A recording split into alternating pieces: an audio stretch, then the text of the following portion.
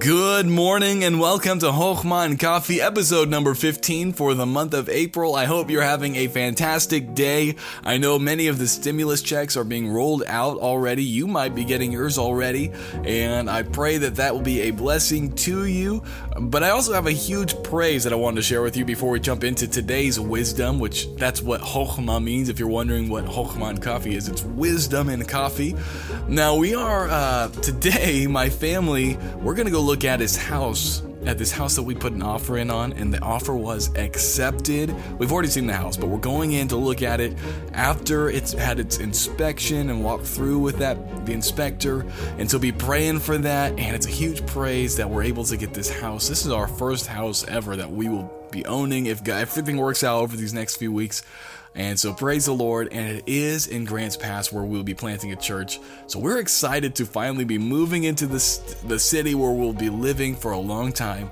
And so we're just excited. God's just been blessing. I know it's a hard time right now with this quarantine going on and with all that, but we are so excited. We've not really had a house for ourselves for the last couple of years. We moved out of our apartment about 2 years ago. We moved into a little trailer to save up money to put a down payment on a house, and then sold that trailer recently and been living in a room and then now 2 rooms in my parents' house, which is incredibly, it's a blessing we're able to live there. But I'm so thankful that we're able to put in an offer, that all of this has not been for nothing, and we're able to hopefully get a start in a house. And so we are so excited, but do be praying that everything goes according to plan and that the inspection comes back pretty good. All right, with that out of the way, we're going to jump into our wisdom for today. We're in Matthew chapter number 6, and we're moving through the Sermon on the Mount. And right now we're kind of in a sub-series working through what's called the Lord's Prayer or the Model Prayer. I like to call it the Model Prayer, and I think the Lord's Prayer would be better suited for John chapter 17. I do believe this is a model prayer that we're not supposed to recite, as we've already talked about in the previous podcast. If you missed that, make sure you go back and listen to those. But it is supposed to be something we refer to and pray in this manner. And so let's look at today's verse. We are in verse number 10, and it says, "Thy kingdom come, thy will be done, in earth as it is in heaven." This is rich. This is beautiful. If you have not really jumped into the entire story of the Bible is about a kingdom, okay? And I actually preached a sermon on this not too long ago. Okay, now it's a little while ago, and I'll put a link to that in the show notes below. And so if you want to see all about the kingdom and why that's such a huge picture, I'll walk you from Genesis chapter 1 all the way to Revelation, and it's just walking through the picture of the Christ and what that has to do with the kingdom, okay? But basically, right here, Jesus is teaching us to pray for God's kingdom to come. Now, in our American minds, when we think about kingdom, we think about, our King Arthur and the Round Table, and we think about, some kind of location that has walls and castles, and the location is the kingdom, although that's not always what it meant in this context. The word for kingdom can also just mean the rule and the reign, okay, of something. And so let's use that word for a second. Let's substitute kingdom for rule and reign, okay? So let's say thy reign or thy rule come. So Lord, your authority be imposed, right? And thy will be done in earth as it is in heaven. This is a prayer that God's original design, God's original intent, his reign and his rule would permeate this realm as well as heaven. Right? So it wouldn't just be in heaven where God's will is being carried out, but his authority would break forth into this world, into this earth, that his will would be authoritatively carried out. And we know that after the cross, Jesus says that all power, and that word is all authority, right, has been given me in heaven and in earth.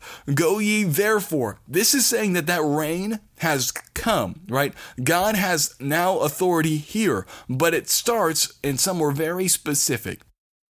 If you were to look into Luke chapter 17, verses 20 and 21, this is a beautiful, beautiful truth that Jesus really unveils here. And I would challenge you to meditate on these 2 verses. This is what he says in Luke chapter 17, 20 and 21. He says, And when he was demanded of the Pharisees when the kingdom of God should come, and they're looking for that physical kingdom, right? They're looking for the Messiah coming, setting up this physical kingdom, which one day will happen. I promise you that. But they're looking for that right now. And he answered them and said, the kingdom of God cometh not with observation. What? Neither shall they say, lo here or lo there. Wait, what's going on? You're saying that when the kingdom of God comes, we're not going to see it? That's exactly what he's saying. And he says, for behold, the kingdom of God is within you.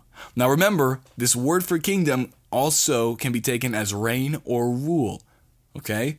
So the authority, the rule of God is within you. I believe this is talking about salvation. When you get saved, God becomes this authority that comes within you. His authority is reinstated in your life, right?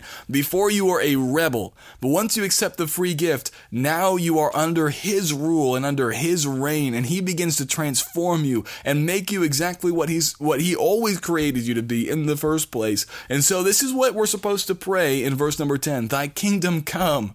This is before his crucifixion, but they were supposed to pray, God, we want your kingdom to come. And that should be our desire. Lord, we want your kingdom to come because we want your will to be done in this earth as it is already being done in heaven. Lord, we want more people having this new relationship with you to where your reign literally comes and fills their heart and they begin to live the way that they were always created to live. And when they live the way they're always created to live, when they have your reign and your rule in their hearts, now your will begin to be done on this earth the same way it's done in heaven.